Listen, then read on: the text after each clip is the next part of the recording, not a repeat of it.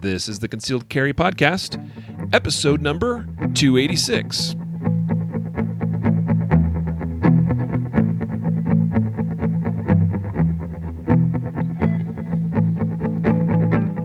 And welcome to the Concealed Carry Podcast, part of the ConcealedCarry.com network. I am your host, Riley Bowman, joined today by the illustrious Matthew Marister. What's up, man? Dude, I'm super stoked and excited. Like in 8 days, I think it is, I'll be seeing you in person, man. Yeah.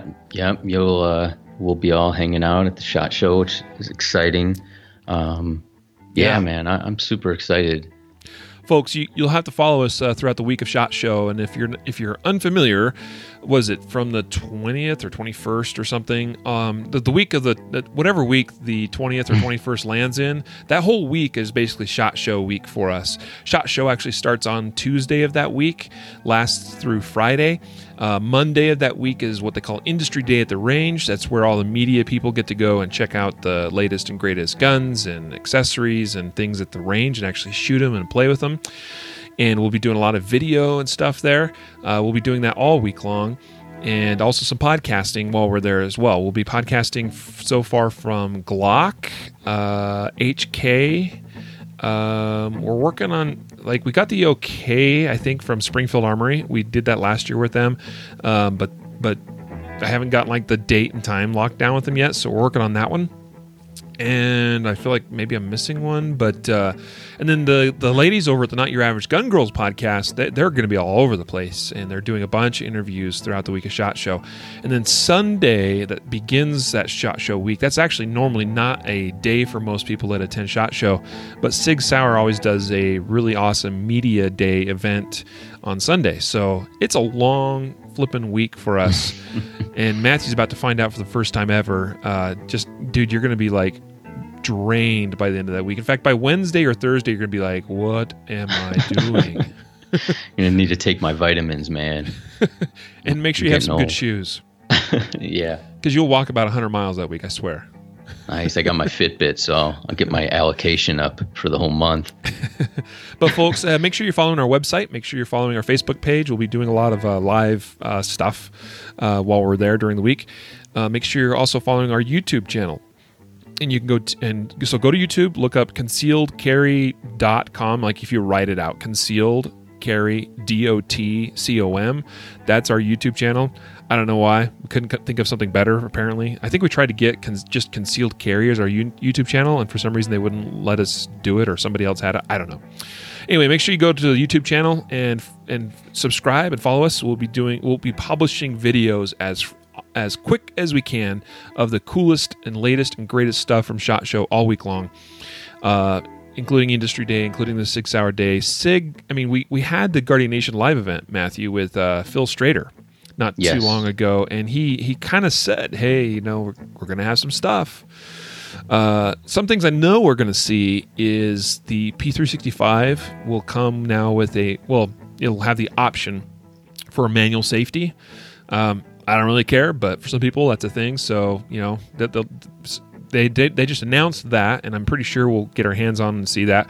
Yeah, I'm not expecting anything super amazing about that, but we'll report on it and say, hey, look, manual safety. What else? Sig just also announced some little.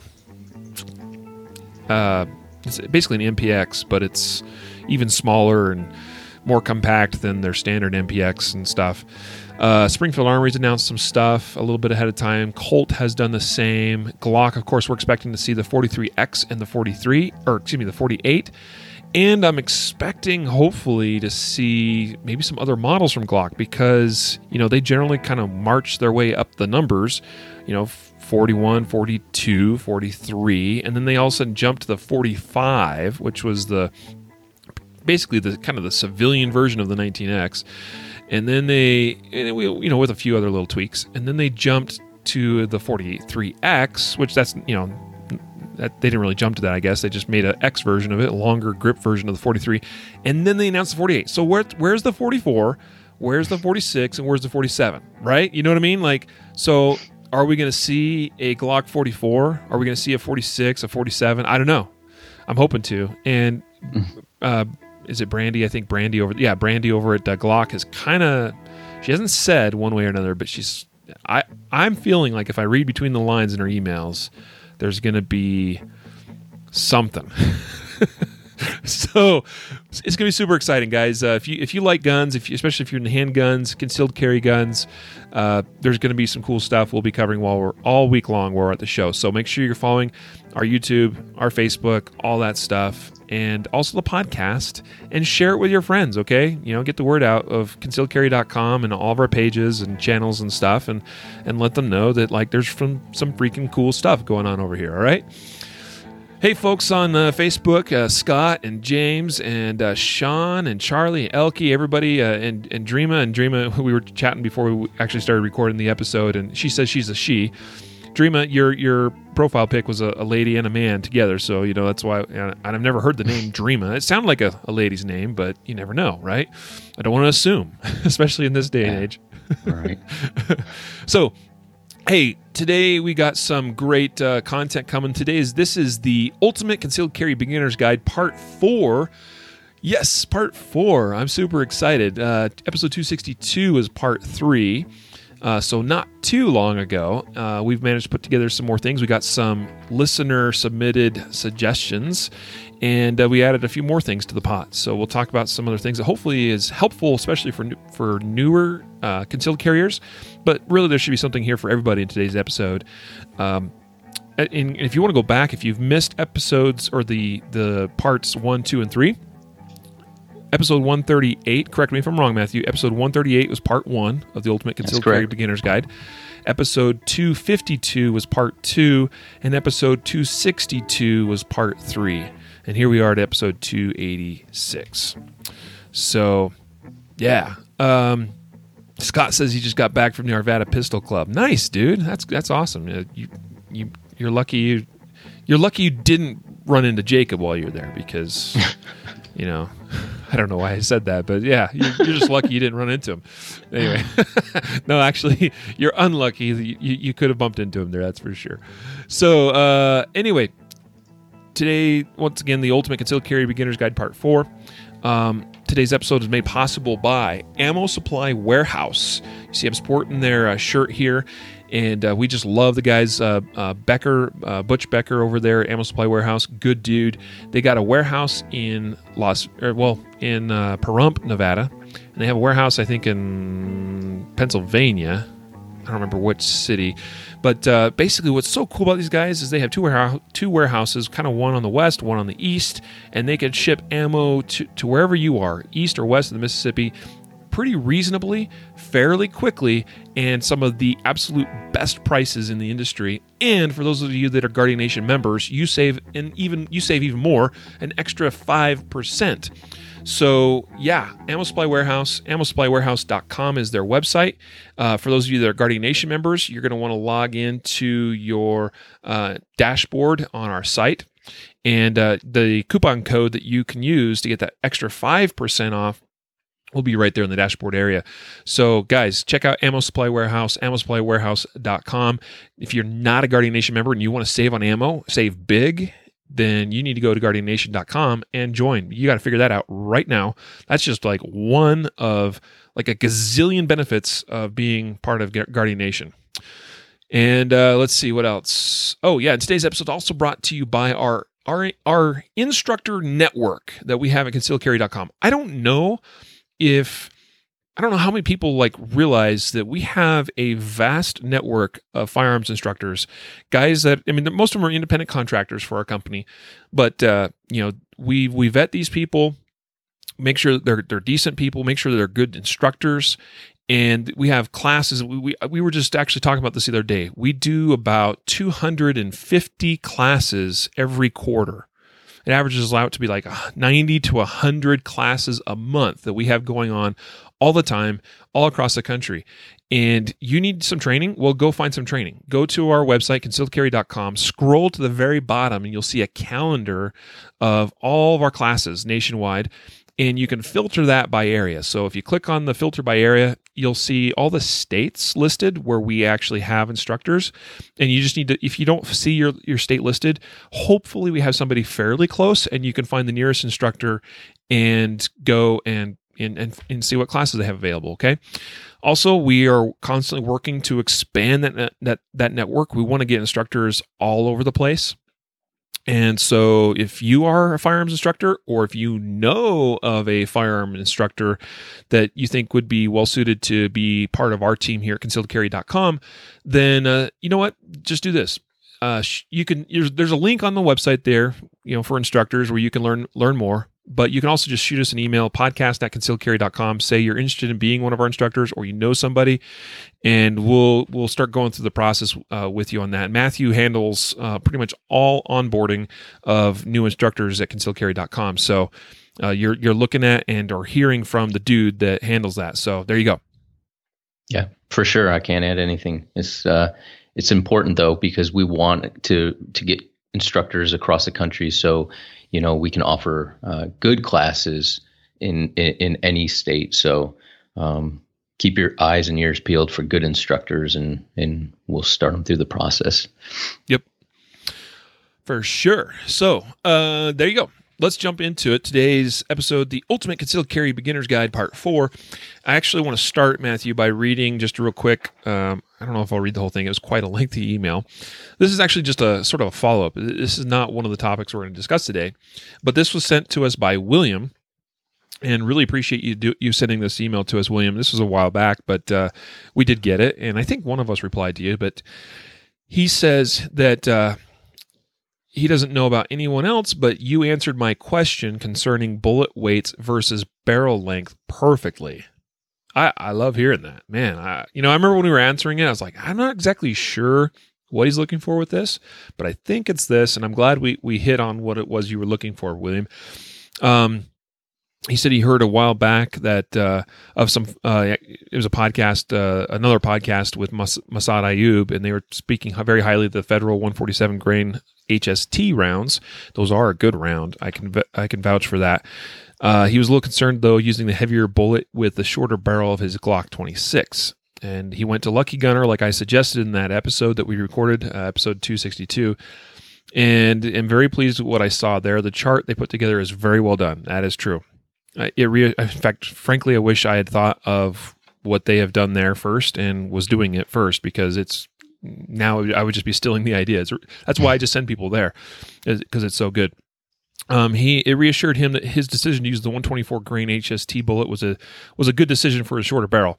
I also really like the 150 grain micros, they call them, for the those are supposedly designed for the micro compact pistols, and the performance of those is also very good, and I've had good success with them. Now, they don't move that quickly, but they consistently penetrate and expand, so I've been pretty pleased and impressed with the 150 grains as well. He says, the way I read it and the way you guys explained it in the podcast is that I can use the 124 grain HST bullet with a shorter barrel of the Glock 26 and get very good and consistent penetration. Yeah, so anyway, he goes on, but then he also says that he has had the same experience with bigger guns being more comfortable to carry for him, similar to me. I mentioned that in that episode. I thought I was nuts, he says, but if I am, then you must be too. That's probably also true. Yes. So thank you, William, for the kind email and for sending us that over. That was great. Again, I'll just throw it out there. If you, I could tell you, because we can't stop with part 4. We have to do at least a part 5.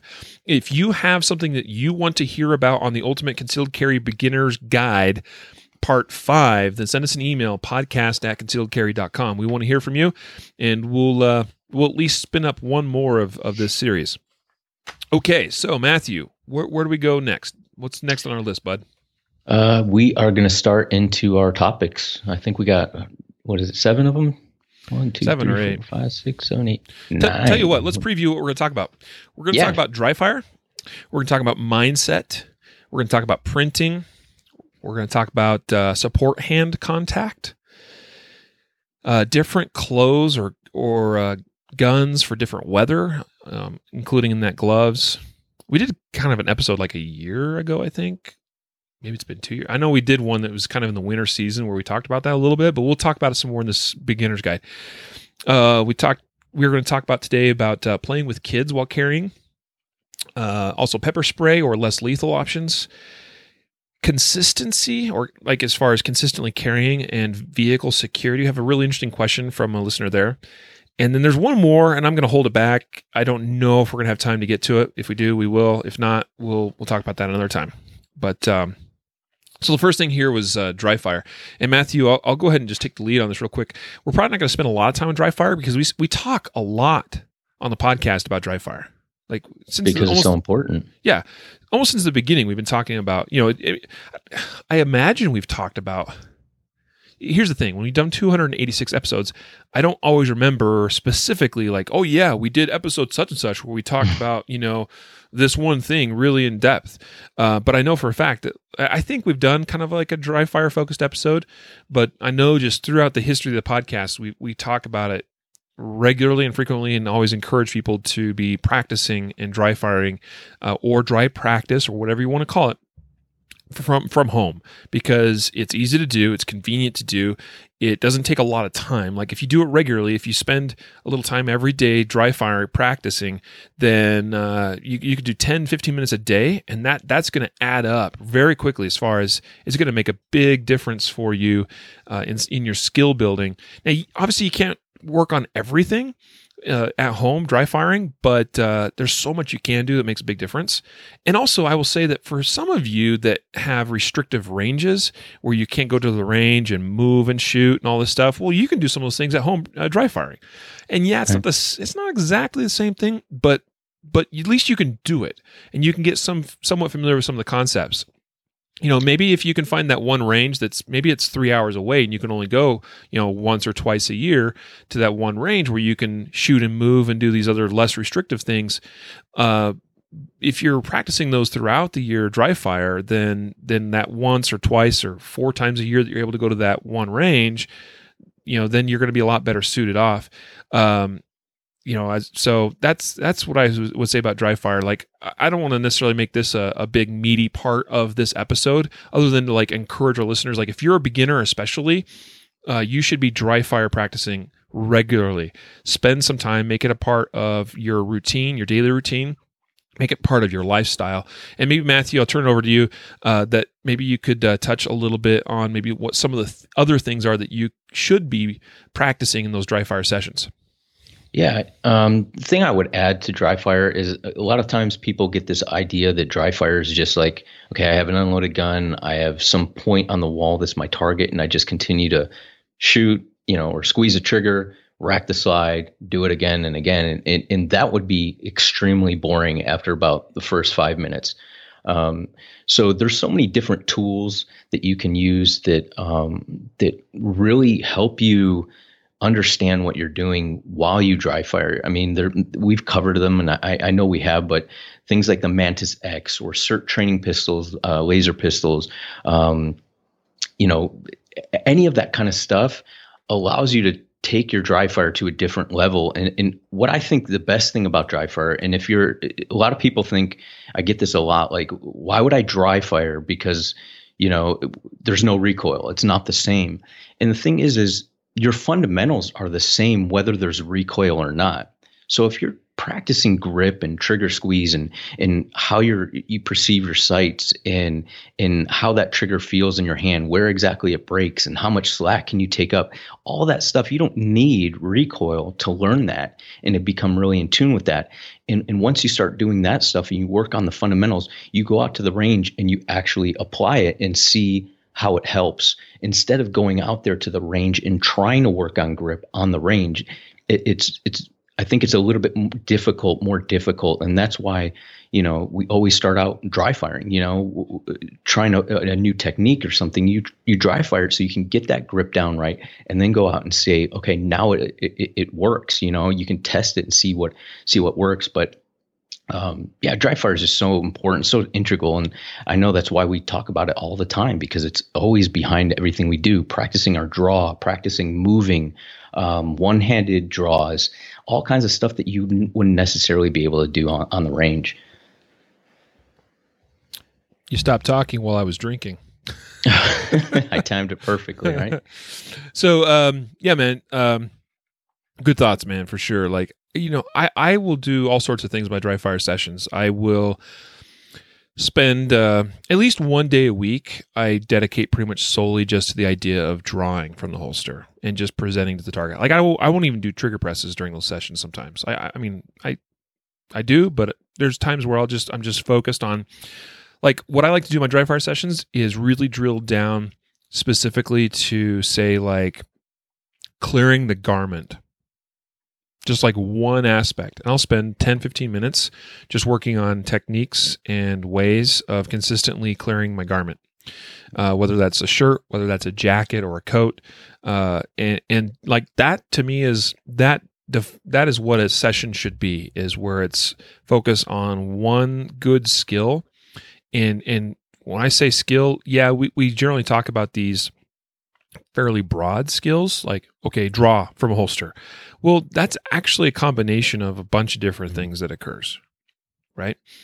And certainly there'll be times where that is what I'm doing, is I'm actually working on getting that out of the holster and going out and presenting the target. Sometimes I'm working just specifically on the presentation itself, but it does a lot of good for shooters to, especially when you're new and you're learning and you're trying to figure things out kind of step by step. Well, think about those different kind of individual steps and break it down and spend some good focused time, 10, 15 minutes on those singular steps. That'll make a world of difference for you as far as consistency, as far as speed, and all of that. It'll start to really come together. So anyway, good thoughts there. So make sure, folks, that you're dry fire practicing. Like, seriously, in this new year, spend 2019 committed to the idea of 10, 15 minutes. That's it. That's all. It's not much. It doesn't take a lot to do that. And you can just do it right from home, or maybe even sometimes at work. I know people that dry fire at work because they're able to. Maybe they're the boss. Maybe it's their own business, or they work at a place where guns are an acceptable thing. And I'm not saying, like, I'd be a little bit cautious about, work environment, drawing out your live gun or anything like that. But you might have a SIRT pistol or something, and dry fire works great with a SIRT pistol. I do want to mention one other thing, and the comments have come up here in the chat on Facebook. Let's see, it was Scott that said, even better than dry fire is Cool Fire Trainer. Coolfiretrainer.com. Love those guys. Love my Cool Fire Trainer. I have one for my Glock 19. It is awesome.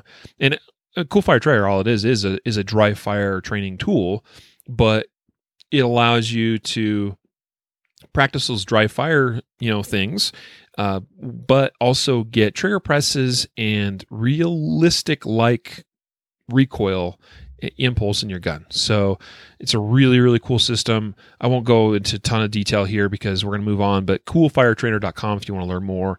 And I really, really, really love the idea and the concept of the Cool Fire Trainer. In fact, Elke here says, love my Cool Fire, pays for itself after about 2,000 rounds or 2 months worth for me. Got 6,000 shots through it since September. I have no idea how much I have through mine, but it's a bunch, and it's just a great tool. He's right about that. It pays for itself very quickly. Depending on the caliber you shoot, like 2,000 rounds is probably pretty realistic because Cool Fire Trainer will run you between $300, $350, and $400, somewhere in that ballpark. It is not cheap, but it does pay for itself. It will make you a better shooter if you take it seriously and you approach it in the right way. And so if it pays for itself after only 2,000 rounds, that I can tell you is absolutely worth it. So cool stuff there. So literally the Cool Fire Trainer. Good thoughts, guys. All right. So let's get now to the next thing, mindset. And specifically, here's how we're going to focus this one today. We talk about mindset quite a bit on the podcast and in various ways. So let's focus this one in the direction of finding your personal why for concealed carry. Take it away, Matthew. Yeah, man. I think this is important. I mean, if you listen to the podcast and when I'm on, I kind of go off on these tangents of like, the interpersonal relationships that you have with people, or what makes you tick. Because I find, trying to, when you're instructing and teaching different people, you have to know what makes them tick and why they're out there actually training. So for me, I think it's important to look at and say, why do I carry a gun every day? Because it's not the same. I mean, we might assume that, we carry it for self-defense, but really, do you carry it for self-defense all the time? Do you carry it for self-defense and the defense of your loved ones? Are you do you carry it in the context of, are you a security guard? Or because all these different reasons for carrying are going to cause you to drive you down a certain path, or maybe multiple paths. So into how you train and into your mindset. So for me, the mindset is very important. So I understand that I carry my firearm. I'm no longer a police officer, so I remove myself from, I carry off duty, which would be totally different than now I carry for the safety of myself and my family. And then there's others that I would protect. But when you're thinking of why you carry, it's really important, because what ends up happening is, if you use your firearm in a defensive use or something like that, you're always going to question, why did I pull the trigger? And if your fundamentals or your foundation rests on, I use it for self-defense as the last resort to protect myself, my family. I'm not going out to be, a pseudo cop. I'm not going out to be a security guard and get involved in things. I'm using it for self-defense. It helps you more understand that, you're using it for the right purpose. And I think that would drive your training, because believe it or not, I see people that carry sometimes, right? And so I ask them, what's your purpose for carrying? And they'll say, well, for self-defense. And I say, well, why would you only defend yourself certain times? And so if your mindset is that I'm carrying for self-defense, then you should carry it all the time, because, you never know when that could happen. But if your mindset is, I just carry because, when I go to this specific area, or when I own a business and when I transfer money at night from here to here, I want to be armed. That's a completely different mindset, right? Because you're only carrying your firearm sometimes. And I think if you start looking at it, then it will drive you to say, why am I only protecting myself sometimes?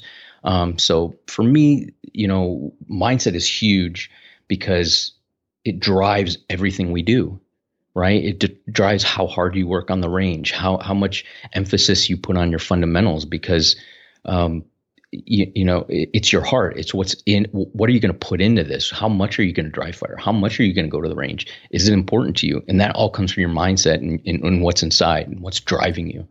Yeah, man, those good thoughts. I would like to expand your minds on that. So, like, everything that you just said, Matthew, is like spot on. What I would add to that is, like, yes, we need to all know and understand what our personal whys are for why we each individually choose to carry concealed. And then I would ask you to regularly ask yourself that question, why? And ask it in different contexts. So, for instance, just to carry a gun is not enough, right? So I would then ask you to expand that and into why will you? Because if you're not already, then you need to make the decision for yourself. Why will you, or why do you carry on a daily basis? Why is it a part of your lifestyle and not just something that you do occasionally or when it's convenient? Why do you choose to pursue additional training, especially more advanced, more hands-on live fire training, not, just stuff that's beyond your basic concealed carry courses or whatever your state mandated training is in your particular state? Why do you go beyond that?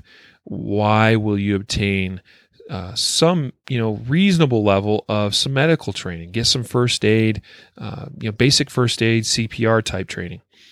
Why Will you get some physical training, some hands-on type stuff, whether it's martial arts, whether it's jiu-jitsu, BJJ, Krav Maga, whether it's just making sure that you're fit, kickboxing, CrossFit, or just going for a daily run and making sure that you're in the best physical shape that you can be. And we're all in all kinds of different conditions physically.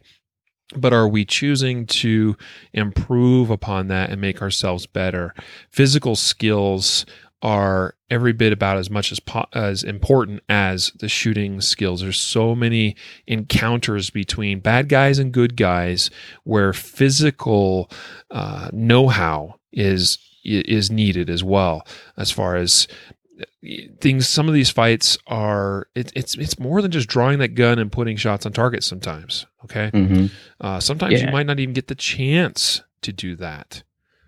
So, and you know what, while you were talking, it reminded me, I don't know if you remember back a couple episodes ago, we did a story on a guy that had his gun taken away from him on the street, right? And a bad guy, this felon, comes up to the dude and says, why are you carrying? He had a rifle slung. He was open carrying a couple firearms. And when this guy, this criminal comes up to him on the street and says, why are you carrying that? And his answer was, because it's my right and I carry it for self-defense. But his first answer is, it's my right. And that should not be your reason for carrying a firearm, right? Because it's your right, it shouldn't be your sole reason for carrying a firearm. Yes, it is your right, and that's important, Second Amendment and all that. But strip that away and just look at the answer of, I'm carrying it because it's my right. Well, okay, then if you're just doing it at a show of solidarity for whatever, you're putting yourself and other people at risk because your mind isn't in the game as far as, I'm carrying this to protect myself, because that dude had multiple guns on him and couldn't use it to protect himself. He got it taken away from him.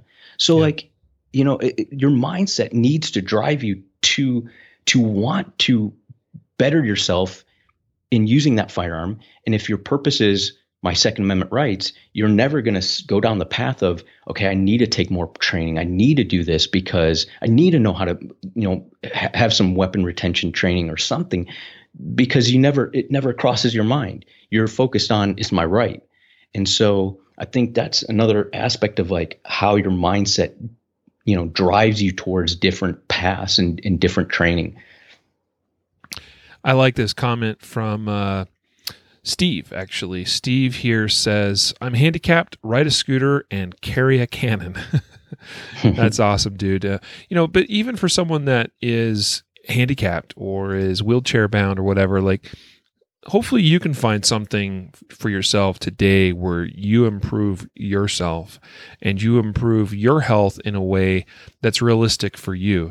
And that's what I'm getting at. Like, we shouldn't just be focused on the act of carrying a gun or even just the act of how to use that gun, but everything. And also working on communication skills, working on what we would call verbal judo. That we need to do an episode just about that, Matthew. Verbal judo. And maybe we can, maybe we can pull on somebody from that organization to talk about that, because that's also, that is just a critical thing. We just covered the story the other day of the two dads, basically. I assume they were, because they were at a kid's birthday party or something, and they had a fight inside this place, and that fight continued out into the parking lot.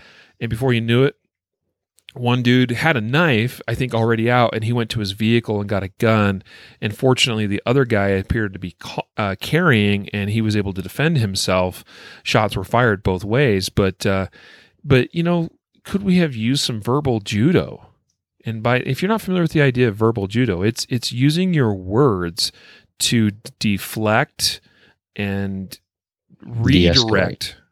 Like, that's probably that's the big thing about judo, right? Judo, like the concept of the martial art judo, is taking your opponent's energy and redirecting it. And so that's the idea with verbal judo, is redirecting somebody's words and ideas and what they're trying to do in the heat of a moment, redirecting them. to something more positive, and thus, by what you said, Matthew, de-escalate the situation. So anyway, yeah, all those things, like that's what I would say is expand on this idea of mindset and discovering your own personal why, and ask yourself that question about a lot of these things, and find that personal motivation to get out there and train in all of these areas where you can. And I know it's asking a lot, right? But I think that's what we pick up, as far as when we pick up the idea of concealed carry and carrying a gun for self-defense, we also pick up the responsibility, I think, of a lot of these things. So anyway, all right, so let's move on now to our next thing, printing. So, and we talk about this quite, fairly regularly on the podcast. It comes up. I mean, this is a constant concern, I guess, of concealed carriers. Ideally, if we're carrying concealed, we want to remain concealed. Thus, printing would mean that we're no longer concealed. It would defeat the purpose. So printing, if you're not familiar, is when you are carrying a gun concealed, and generally because of the way you sit or stand or move or twist or turn or bend, or maybe just because you've chosen a poor holster or gun, or a poor gun holster body combination. It just doesn't work well for you. In some way, basically kind of the outline of the gun becomes visible through the clothing.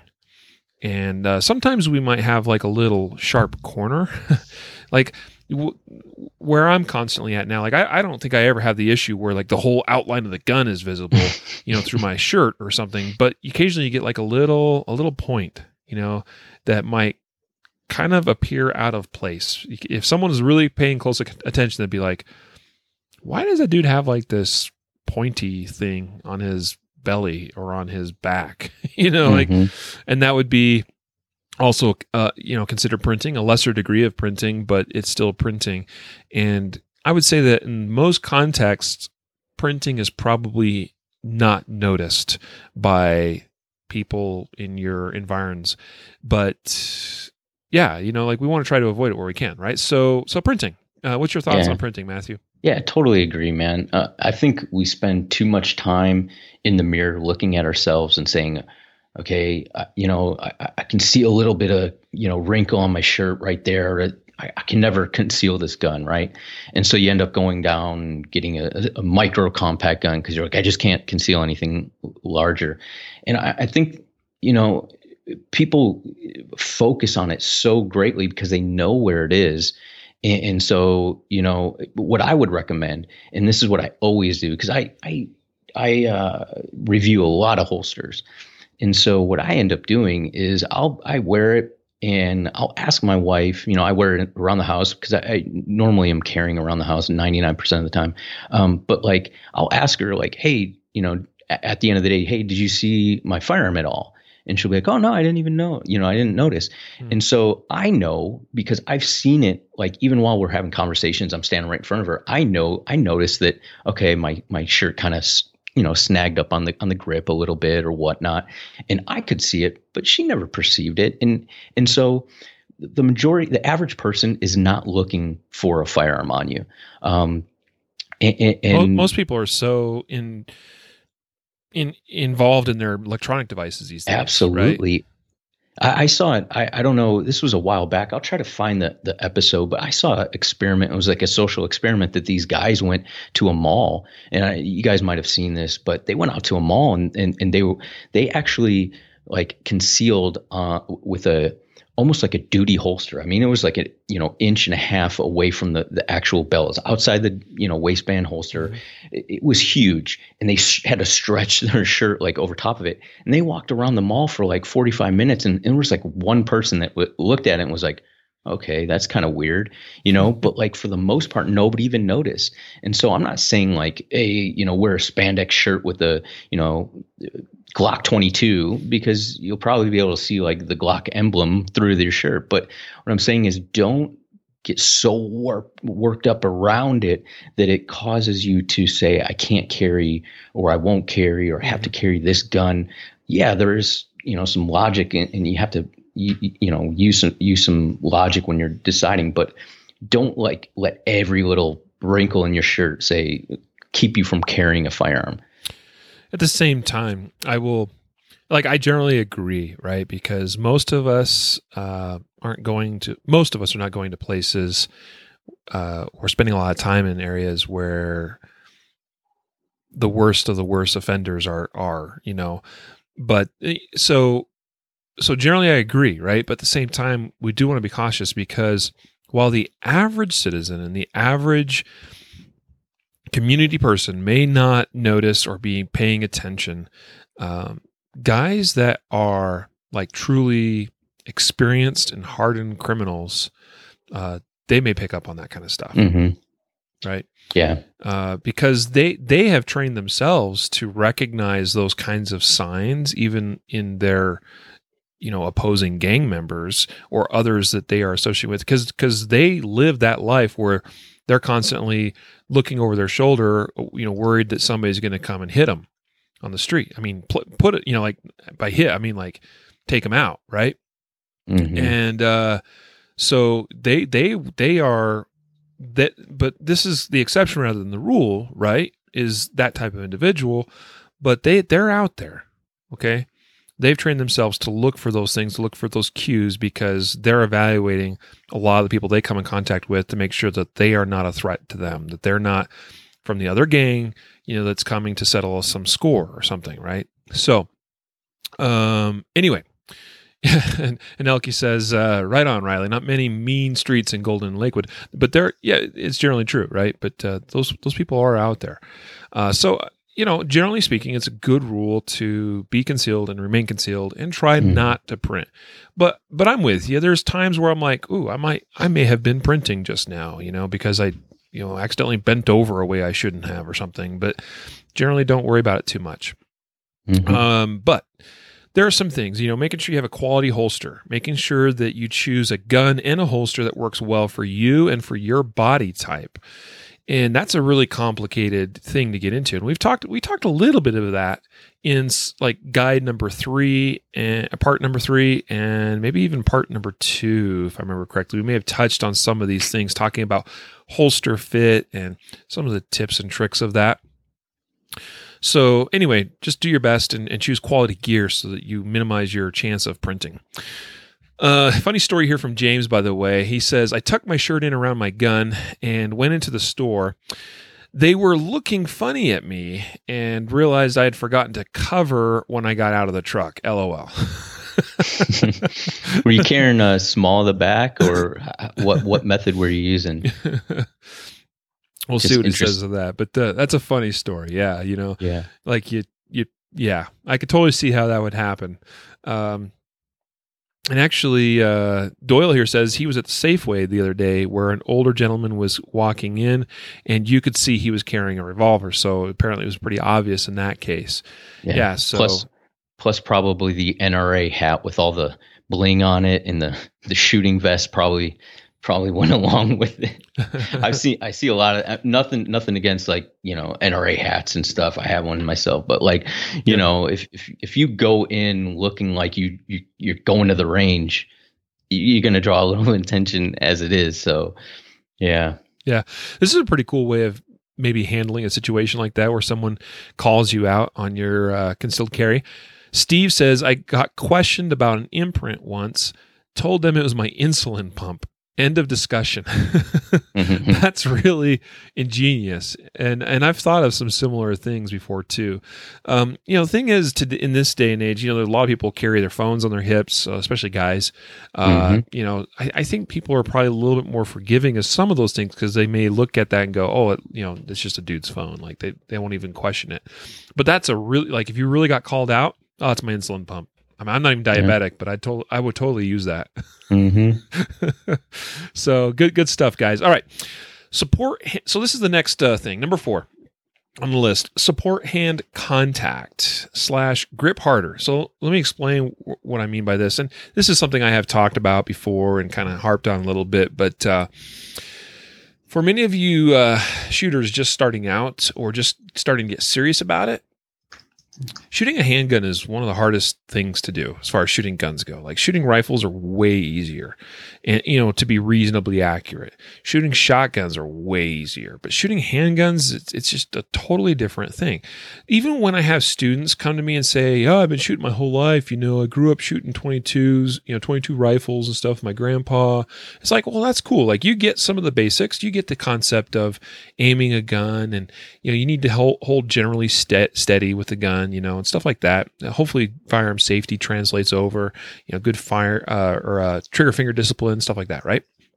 But shooting a handgun is a whole other beast. And one of the things that I see as a consistent problem in shooters, especially as it relates to handgun control, recoil control, and being able to shoot quickly and accurately. And by quickly, I mean like faster than half-second splits.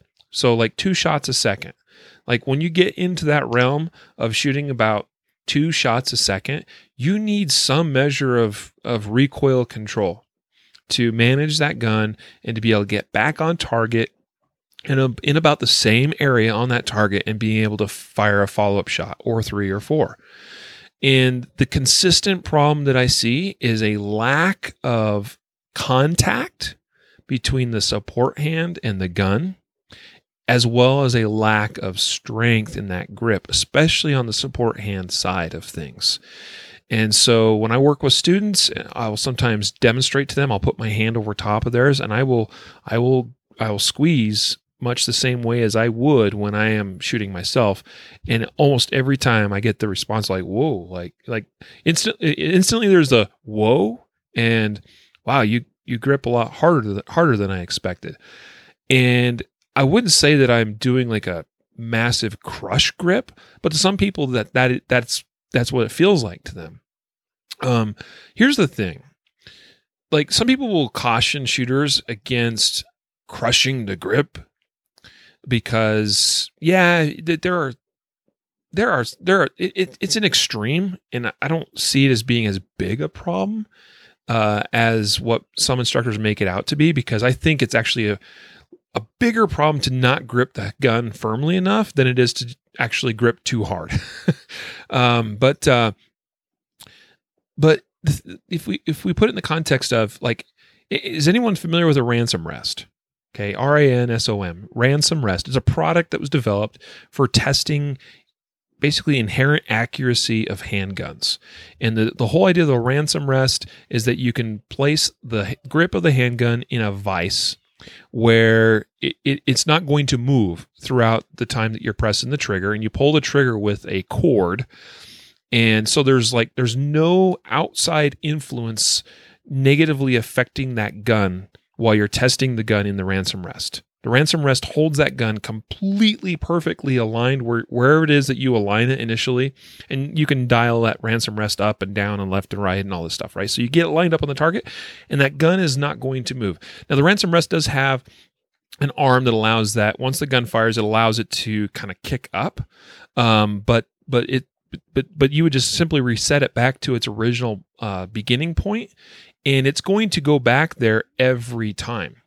So it's repeatable, and it's going to shoot perfectly accurately. My point of using a ransom rest is that vise that the grip is in is, like that gun is being held very tightly so that it does not move in that ransom rest. There is, what you see is that ransom rest shoots perfectly accurately every time. So I like to tell shooters, your goal is to try to become like that ransom rest, to grip.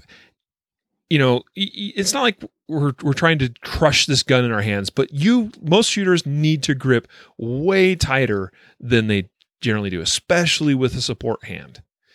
Because if you can theoretically think about it and realize that if I put this gun in a vise and I hold it in this area that I'm aiming on the target, and I hold it perfectly still, like even if my trigger control is not perfect, that bullet is going to go where I'm aiming because the grip on the gun is immovable, right? Mm-hmm. So that's what I try to get across to students. And along with that, not only the grip strength, but a failure to get good, support hand palm contact especially on the support hand side of the gun. So you need the strength, but you also need that contact, because otherwise that space, that area on the side of the gun is just open. And what we see is that where that open area is, the gun will also recoil and kind of turn in that direction slightly. And so instead of getting a nice repeatable recoil impulse, we get something that's a little bit more wobbly and inconsistent. So anyway, good support hand contact and grip harder. And I have on my desk all the time, because I use it I use these regularly when I'm just sitting here, and I think, probably once or twice a day I go, let's grab the Grip Master there and let's just do some repetitions. This is the heavy Grip Master. This used to be a lot harder than it is for me, because you do this a lot and it gets easier and your grip is getting stronger. So, and then I have this other little rubber ball thing, and I just, just really, and I'll use this to work on like this, index finger or middle finger, 2 fingers. I'll work on the 2 middle fingers. I'll work on my pinky and my ring finger, and just kind of like roll this through the hand and just work on all those different finger strength things, all those different areas in the hand, both hands, left hand. And I probably actually try to spend more time with my support hand. Because my support hand, for most of us, here's the thing. For most of us, our support hands are our weak hands. I try to not use the term weak hand when in the shooting context, because I don't like to subconsciously plant that idea that in people's hands that their support hand is the weak one. But that is actually the reality for most people. So where you need to spend the most grip strength training is on your non-dominant hand. I'm right-handed, so spend most of my time working on my left hand grip strength. And that will make a huge difference in your ability to control that gun.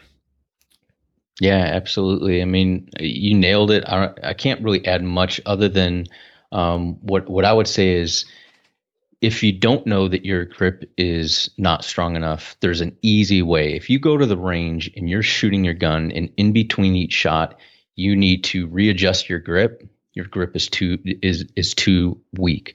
I see it all the time, and you might not consciously know that you're doing it. So if you go shooting with somebody, have somebody watch, because you might not consciously recognize that after each shot, you're readjusting your grip just a little bit. And if you have to do that, that means you're not holding that gun strong enough, because the gun is going to recoil to the path of least resistance.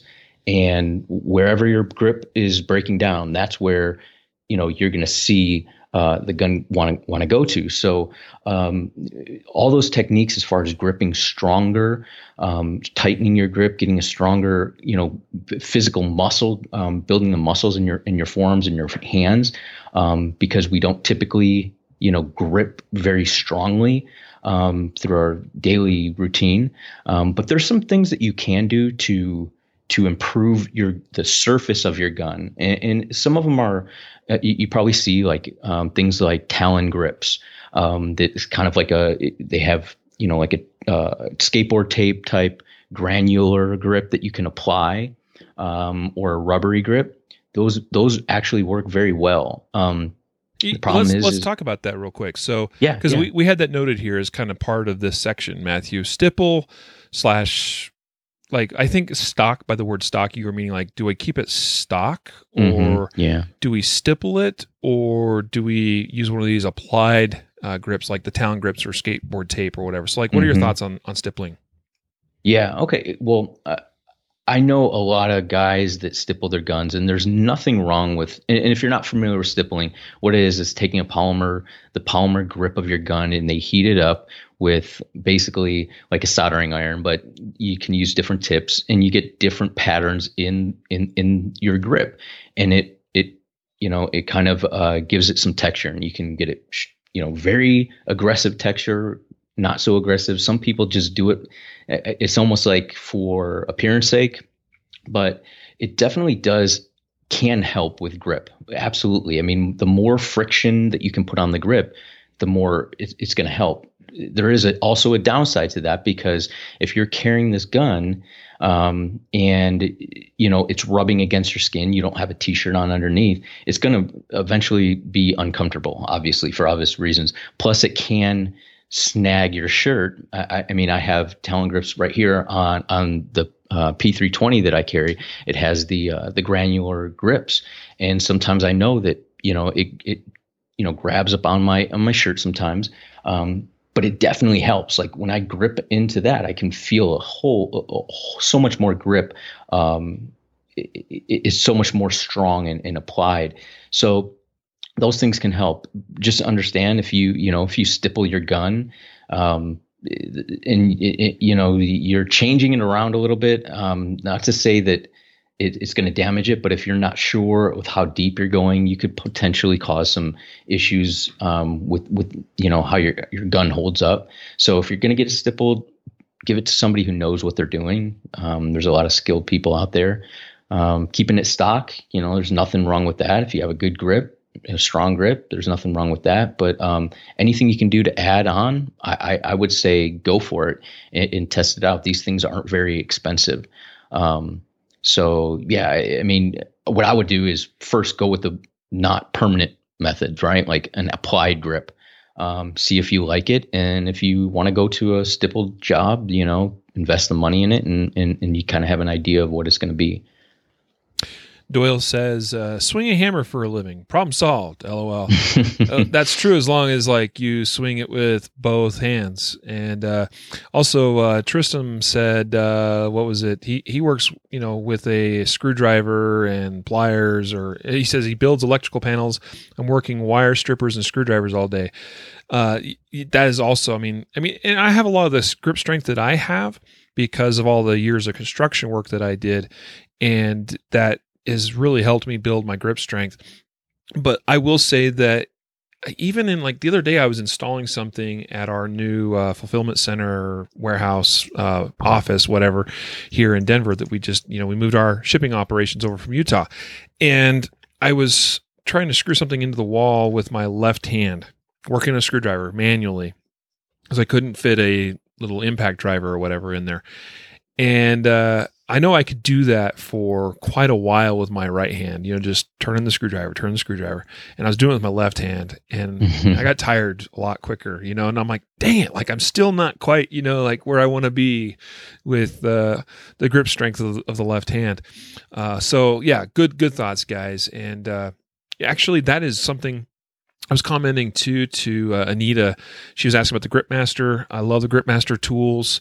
These are great, and I also use just the springy, the grip strengthening tools. They're just like that spring, that you're trying to compress, and those you run out of resistance in the Gripmaster line of products pretty quickly. But those spring tools, you can get some insanely stiff springs.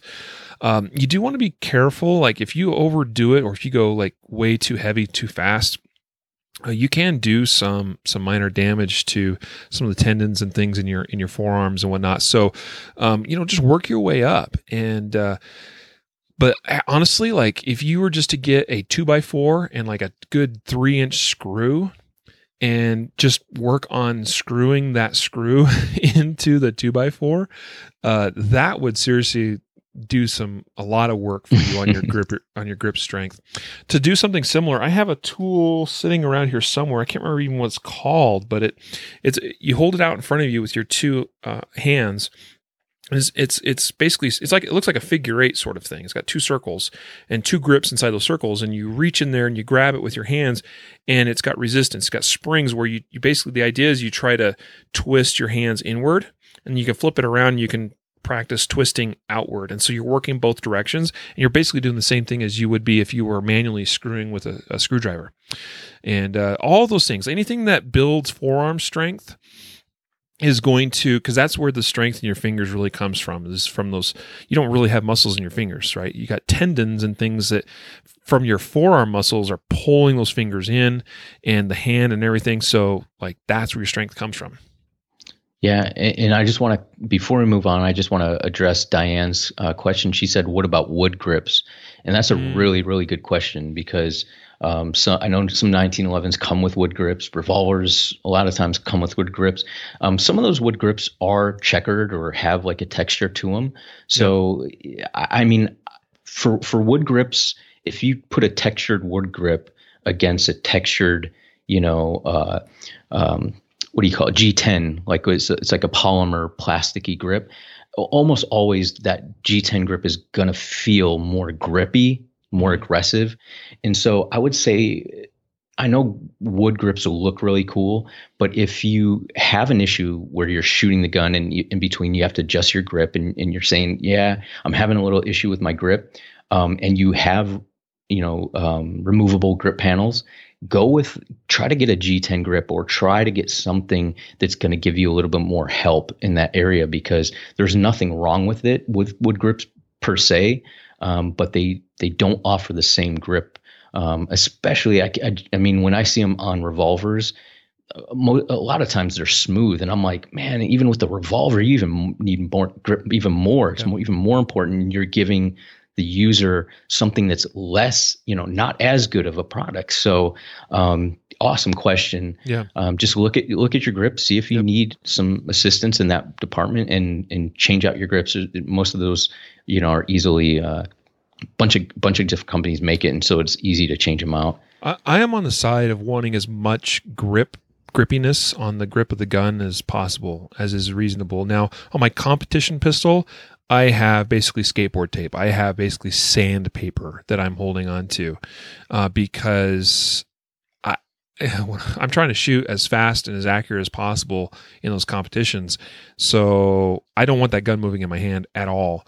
And when I practice a lot with my competition gun, yeah, I've got some calluses and things in places that you might not expect sometimes, or I'll get really sore in some parts of my hand because you're basically sanding your hand, as you grip that gun. But that's a little too aggressive for like a carry gun. But I still like a lot of grippiness. Now, I like to use the P365 as a good example, or even the P320 series of guns. I like the stippling on those very, very well. It's very effective. It's grippy enough. I could almost go a little more aggressive, but it's pretty much about right. Glock Gen 4s, pretty good. The Gen 3s, I hate. On the side, like there's just Yeah. to me like the side of a Gen 3 Glock is about as effective as, and Galen's even commenting about it here, as the grip zone from Springfield. Galen says he likes the Springfield Mod 2 line with the grip zone. He says it feels great, and the high hand cutout allows me to have my support hand right on the bore line for less flip. That is true. Does have a little bit of an undercut under the trigger guard and things like that, which is nice. But the grip zone itself does absolutely nothing for me. Like when I shoot one of those things, like I feel, even though I'm gripping tightly, I feel that grip move underneath the palm of my hand when it's recoiling. So yeah, anyway, that's cool. It's cool that you like it. I just don't. It's not the thing for me. Alrighty, yeah. Elke says he's got the Talon granular grips on his Glock 34. Yeah, that's pretty much like similar to what I run. One thing I've noticed is that on the Talon grips, especially if you grip really tightly and it's hot and sweaty, that they'll sometimes start to move around in you. So I'm looking into maybe doing what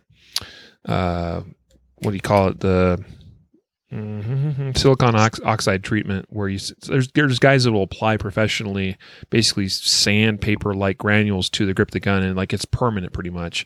And I've thought about doing that on my comp gun. So anyway, all right, got to move on.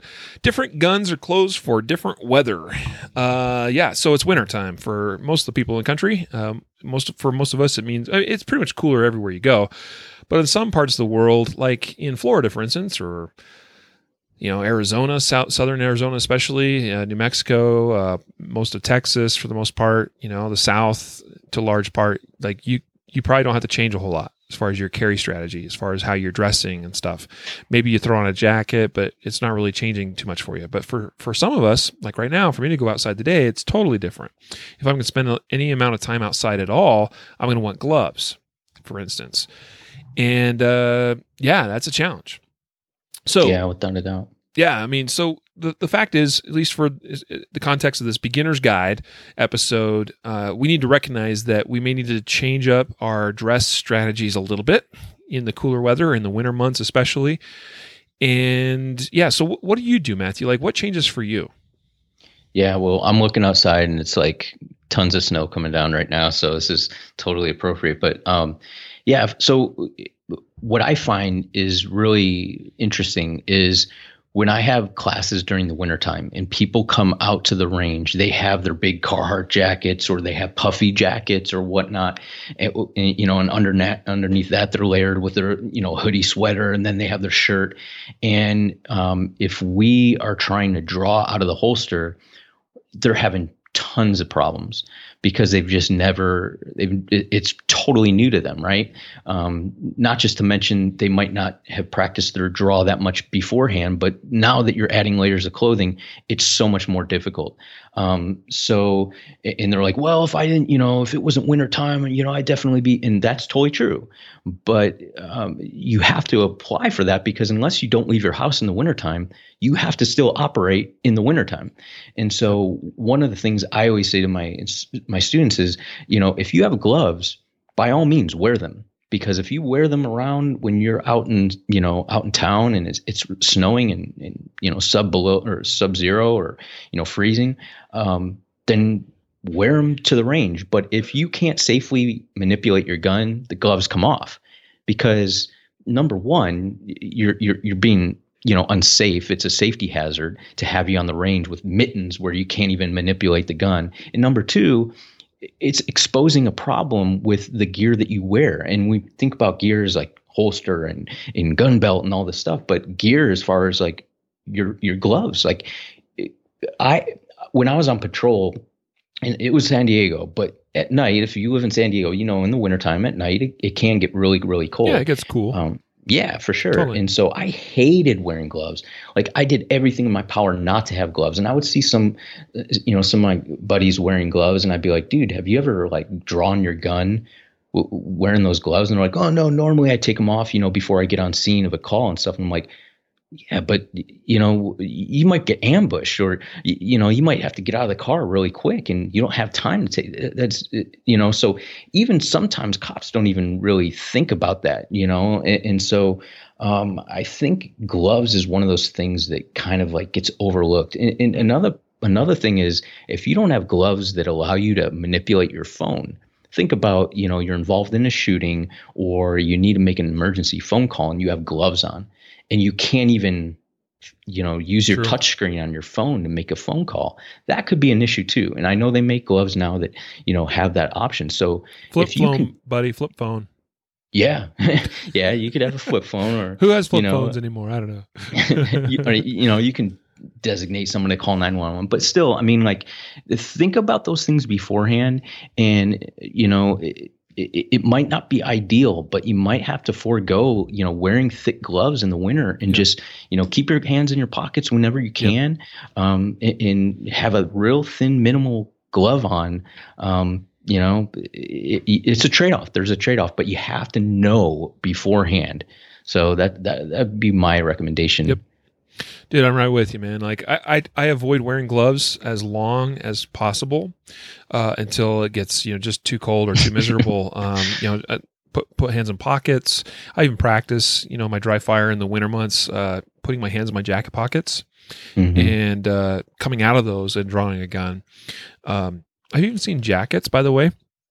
I don't remember who makes them, and I don't have one, but where you can go through the pocket of the jacket inside the jacket, and you could actually, in theory, especially if you were carrying like appendix, it would work really well.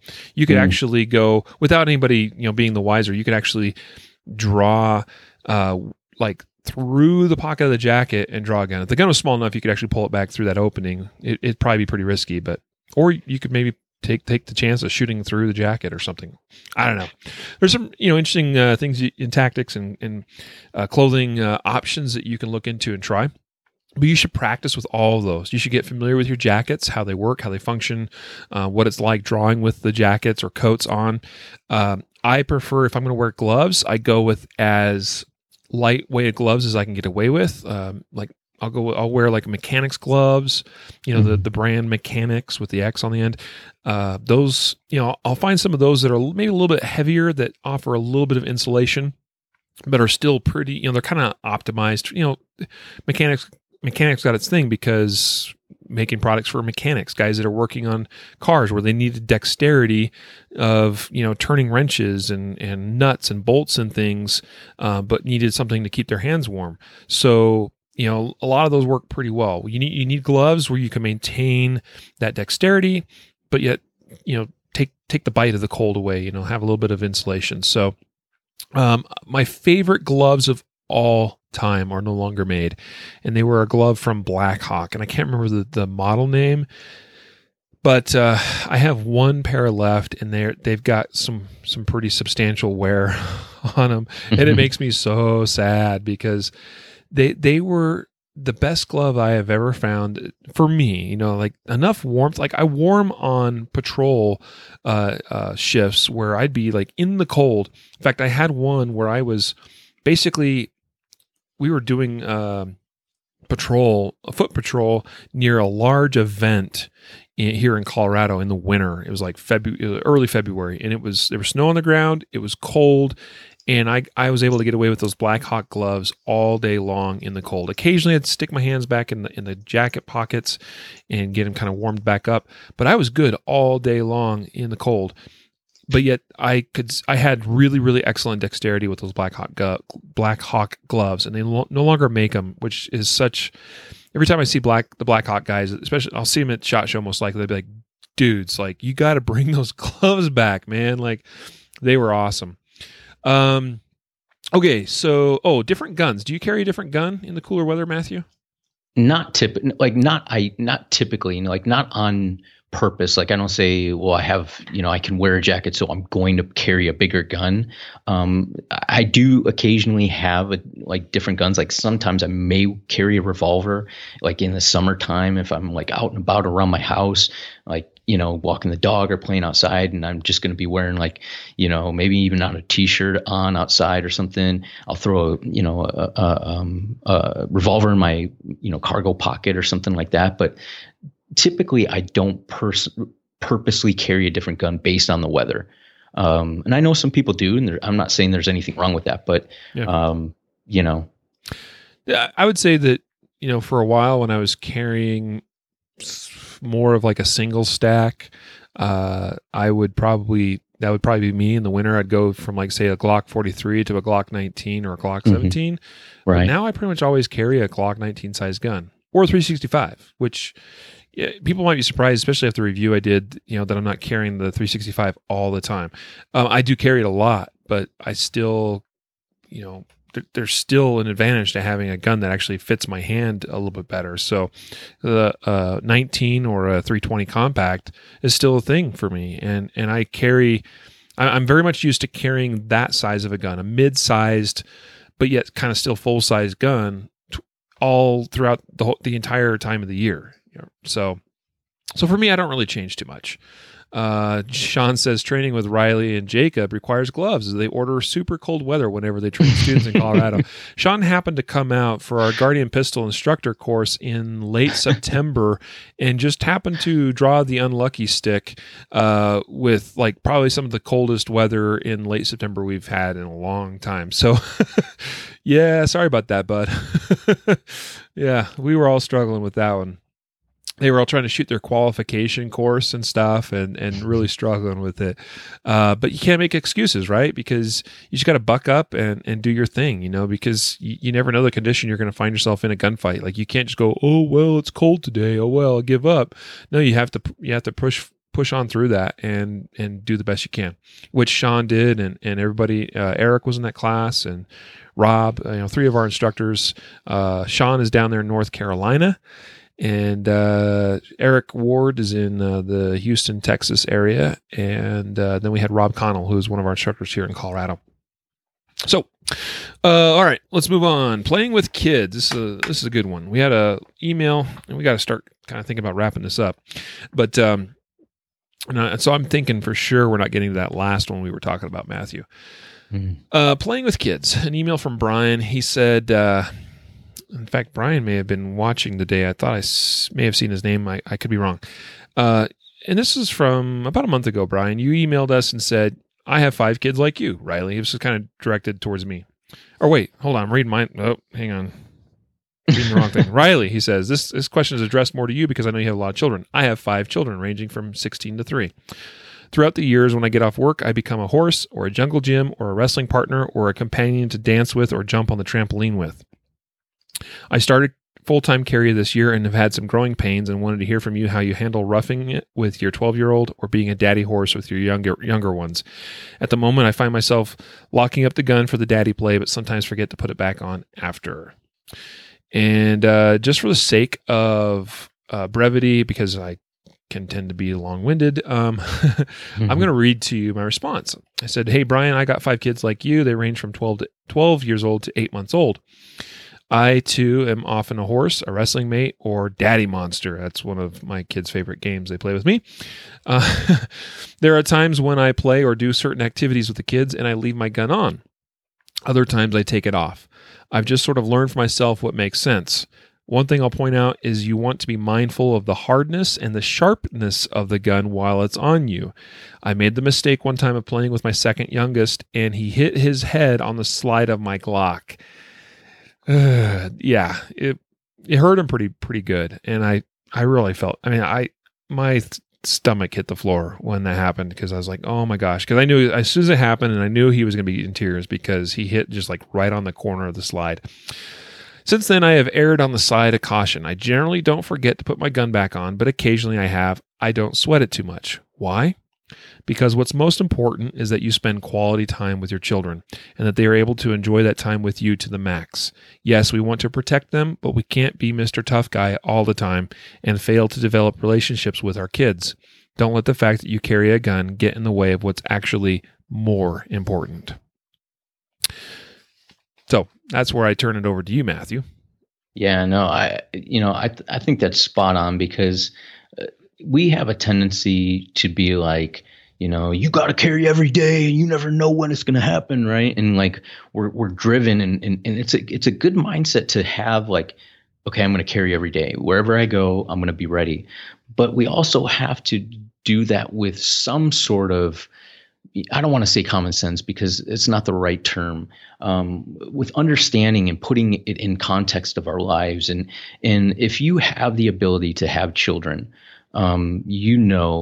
that it's the greatest gift that anybody could ever have. It's seriously a blessing. And if you have a supportive wife or a supportive husband, and your family should be the one thing that it always comes first, no matter what. And that's probably why a lot of times people carry, right, is their family and themselves. So if it keeps you from, if carrying a firearm keeps you from spending that quality time, then you're destroying your inner soul for, a potential threat down the road. And I think like you hit it right on the head. I mean, put the gun up and play with your kids and be involved in their lives and then go and put your firearm on when they, tuck them in, get them in bed and put your firearm on and you're back in the swing of things. If you forget, you forget, but,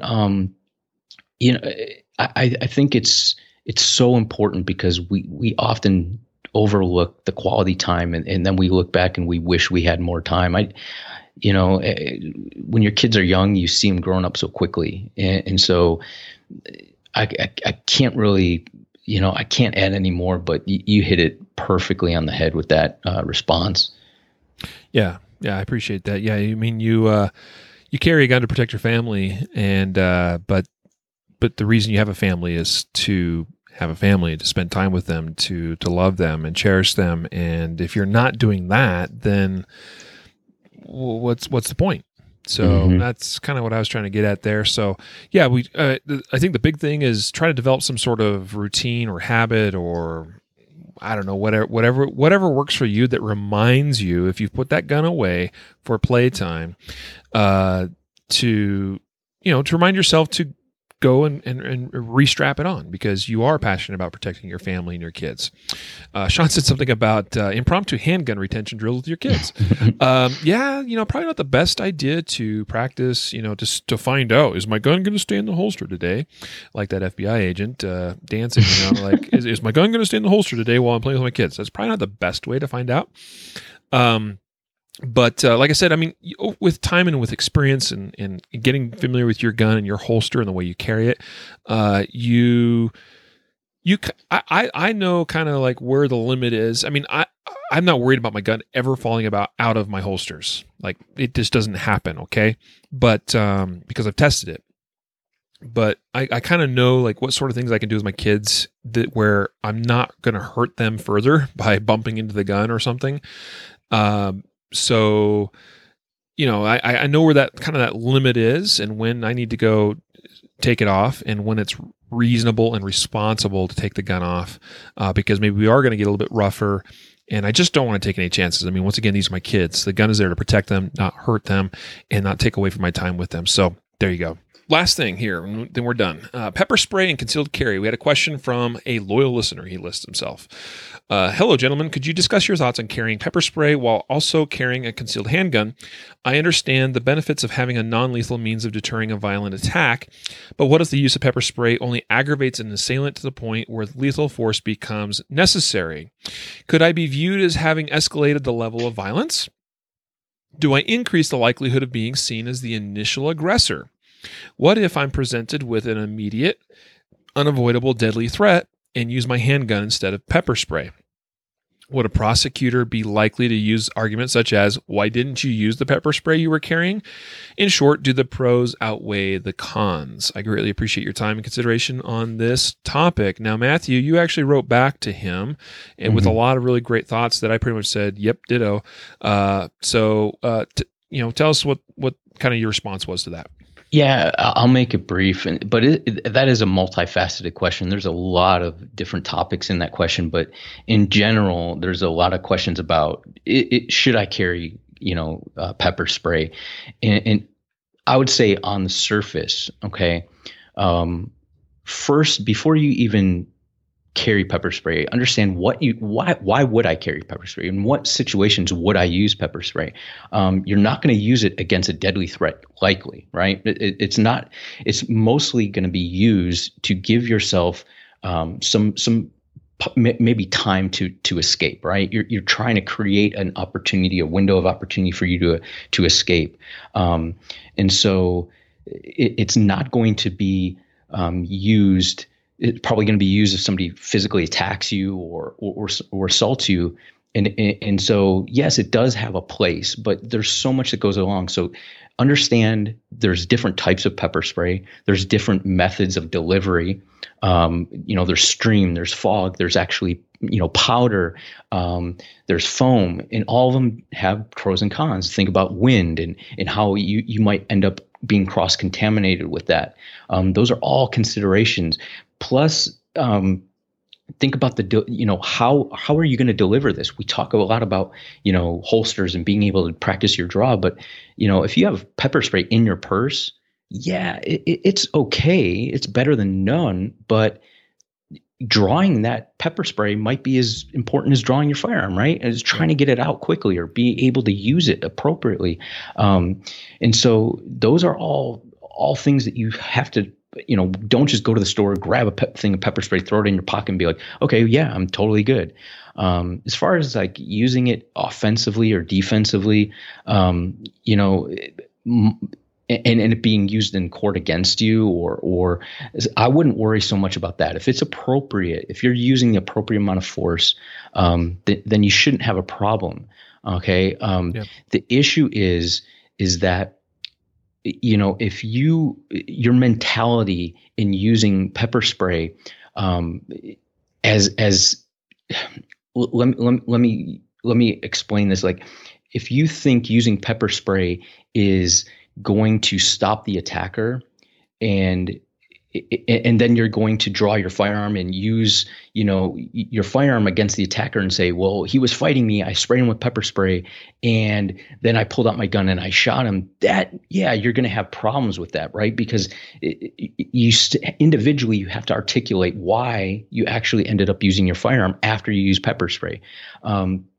And one last thing I'll just add in, and then I'll let you go on. But I read a couple of studies because I've looked into this a lot. Carrying pepper spray as a police officer, I carried it early on. I went away from it because I saw how it affected people, and it does help in certain situations. But the application is relatively small, so I stopped carrying it. Cops don't use it like they used to, that's for sure. Yeah.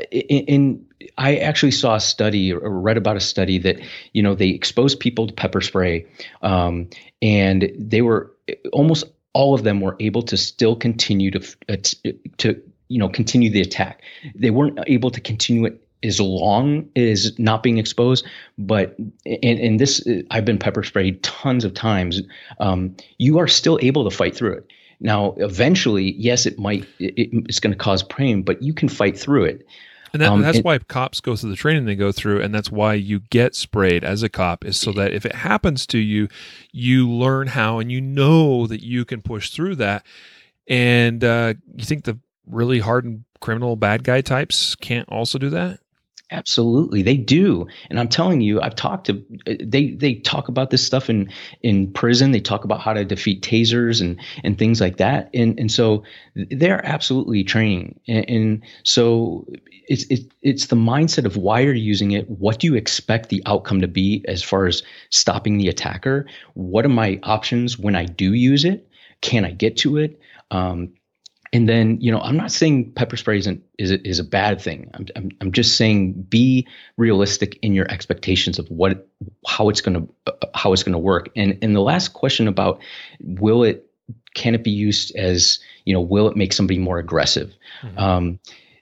There is a potential that you spray somebody and it's not so appropriate a time, and that enrages them and begins an assault against you. But that would probably be in a situation where you're using the pepper spray. I don't want to say inappropriately, but for the wrong reason. Like, for example, somebody gets out of their car, they start yelling at you, "Hey, why'd you cut me off?" And all of a sudden you pull out pepper spray and you kind of jump the gun, and now you're kind of more aggressive. You spray them because you're kind of scared, right, but they haven't really made any overt actions. And then they get really ticked off, and now it's game on. Like, you just assaulted me. Now it's game on. And so in that context, yes, it could potentially, instigate the situation. So you have to understand when you're able to use it, because it is a weapon. I mean, it is no doubt a weapon. So you know what? I think there's a way that we could try to keep this pretty straight and pretty straightforward. And I will say before I go on that during SHOT Show week, we have set up with John Correa of Active Self Protection an interview at the HK booth. So it'll be the second time that John appears on our podcast. And I know John has some really strong feelings about carrying pepper spray as a less lethal option. And I promise I will ask him to share his opinions. You could probably go learn on his channel why he feels that way, but for the podcast's sake, we will ask him that question, because I know he has some really good thoughts on it. Here's what I say. Pepper spray is a form of physical force, right? When you use pepper spray against somebody, you are using a form of physical force. When are you allowed to use physical force? To solve an argument? No. To respond in defense to physical force being used against you. So if you're using pepper spray to solve a problem other than one where someone's trying to beat you up, and it just hasn't quite escalated to a point where deadly physical force, a deadly threat is being used against you, then that's the application that I see that pepper spray has. All right. So that's what we have to keep straight when we are talking about a less lethal option like pepper spray or even a taser. And yes, there's civilian versions of tasers, and I'm not talking about a little stun gun, that you have to make contact with the person, but Taser, the company, or Axon, I think is their new name. Right. They make civilian versions of tasers that fire the projectile, the little barbs that, work very similarly to a law enforcement one. The difference between the civilian and law enforcement versions is basically range. Civilian ones, I think, go out to like 12 or 15 feet, and the law enforcement ones go out to like 25 feet. And also the way the settings, I think law enforcement can law enforcement one by default zaps them for 5 seconds, and they can zap them again a couple more times. The civilian ones, I think, actually just run for 30 seconds, which I find it's a long ride. Oh man. yeah, because I think the idea, what Axon or Taser tries to basically preach for civilians is hit them with the taser, drop it, run. You have 30 seconds to get away. It's kind of like the thinking. I'm not sure I'm really a big fan of that. I mean, if it's even effective. Yeah. Man, tasers are very difficult to use. I mean, they're not just plug and play type device, man. And I can tell you all different ways to defeat them, and criminals know. And so that's another less lethal, option, but you understand the application of when you can use it and the expectations of what it's going to do to the person. Here's the thing that's different between law enforcement and civilian, right? Like there are times and there are contexts, and it depends on department policy. It depends on statutes, but in many contexts, law enforcement officers are able to use less lethal options to gain compliance. When you have a non-compliant suspect that you're dealing with, but not necessarily being physically. I mean, ideally, you're better off if they're being physically combative. But here's the thing: as civilians, we should never use less lethal tools to gain compliance, except for in defense of a physical use of force against us. So that's where we got to draw a line. That's where we have to be clear, is only using these types of tools when there's a physical threat, but not necessarily a deadly physical threat. As far as the question, would a prosecutor be likely to use arguments such as, why didn't you use the pepper spray you were carrying? Of course, they can ask a question like that. Prosecutors can ask all kinds of ridiculous questions. That's where you should have a really good defense attorney that goes, that's a ridiculous question. And also, if you can articulate clearly the reasons why you did the things that you did, then you shouldn't have a problem with the question like that. If there's reasonable reason why you did what you did, and it's clear because of evidence, it's clear because of articulation, it's clear because of the circumstances that you were in, then you shouldn't have a problem with those kind of questions. But once again, make sure that it is you only use the gun when you have a deadly threat against you, right? And you only use a less lethal option like pepper spray or a taser when you have a physical threat against you, right? As long as we keep those things in check and we keep them, appropriately where they belong, then we should have no problem. But one concern is, and Sean had a comment, having a myriad of tools to solve the problem is always better than just one go-to item or technique. I generally agree with that, but here's the one risk we run with something like that. And the risk we run is the more options you have, and this is a proven principle, the more options you have on your tool belt, so to speak, the more time it takes for you to make the decision about which tool to use. All right. So I actually don't really see much of a problem between a gun and, say, like pepper spray, because that's still a pretty easy decision, especially in the context like what we just talked about. But when we start having a bunch more tools in that, and cops definitely deal with this, then it becomes a little more complex and takes more time to go, whoa, okay, which tool, And there have been and there have been instances where people have made the mistake, especially with the use of tasers. Probably not as much an issue with pepper spray, but where they grabbed a taser or already had a gun in their hand thinking they were going to use the taser and forgot which tool was in the hand or which tool they were grabbing, and accidentally shoot somebody when they should have been tasing them, or accidentally tasing somebody maybe when they should have been shooting them. And they get, the cop gets themselves in trouble, physically or whatever. So anyway, that's my thoughts on pepper spray and less lethal tools and options. We got to wrap it up. We're basically 90 minutes in. So, yeah, there you go. This concludes our Ultimate Concealed Carry Beginner's Guide Part 4. Once again, if you have ideas that you'd like to hear about in our Part 5, please email us at podcast@concealedcarry.com. We'd love to hear from you. Previewing at least a future episode. It might be a separate episode, or we might include this in a beginner's guide. Not really sure where it's going to fall in, but one thing we were thinking of talking about today was how to answer kind of like gun control type questions, especially questions like about ARs, which are a popular, political thing right now. So, if someone asks you, why does anyone need an AR-15, or, why do you need these kind of guns? Why do you need, more than 10 rounds? Things like that. I honestly, Matthew, I think we do like a whole episode about that. But it was a question that came in from a listener, and so we'll get to that at some point. So there you go. Any last parting words or thoughts? No, man. Everybody stay safe, stay warm, and enjoy the time with your family this weekend. Absolutely. I plan to go do that right now as soon as we sign off. Thank you for being with me in this episode, Matthew. And thanks everyone for tuning in on Facebook and elsewhere, and for being longtime loyal listeners, or even if you aren't a longtime listener, thanks for being a loyal listener of the podcast. Maybe this week, find someone, a loved one, a friend, a coworker, to share and spread the love with, as far as, mention, hey, if they're into guns or they're into concealed carry, mention that there's this really cool podcast called the Concealed Carry Podcast.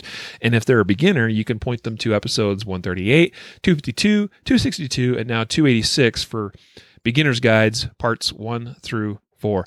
Thanks so much, everyone. One last thing. Remember, Ammo Supply Warehouse, AmmoSupplyWarehouse.com. Guardian Nation members, use your discount, GuardianNation.com, if you need to sign up to become a Guardian Nation member and get awesome benefits, including save big on ammo.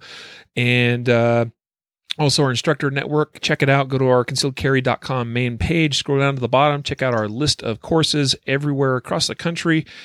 And finally, remember to check out our YouTube channel and Facebook page, and follow us throughout the Week of SHOT Show that begins. Basically, coverage will begin on the 20th, I think, of January. We'll probably have our first videos and things up on probably the evening of the 20th. So it'll be a great time. Everybody take care, be safe out there, and a reminder to train right, train often, and train safe so you can fight hard, fight fast, and fight true. Take care.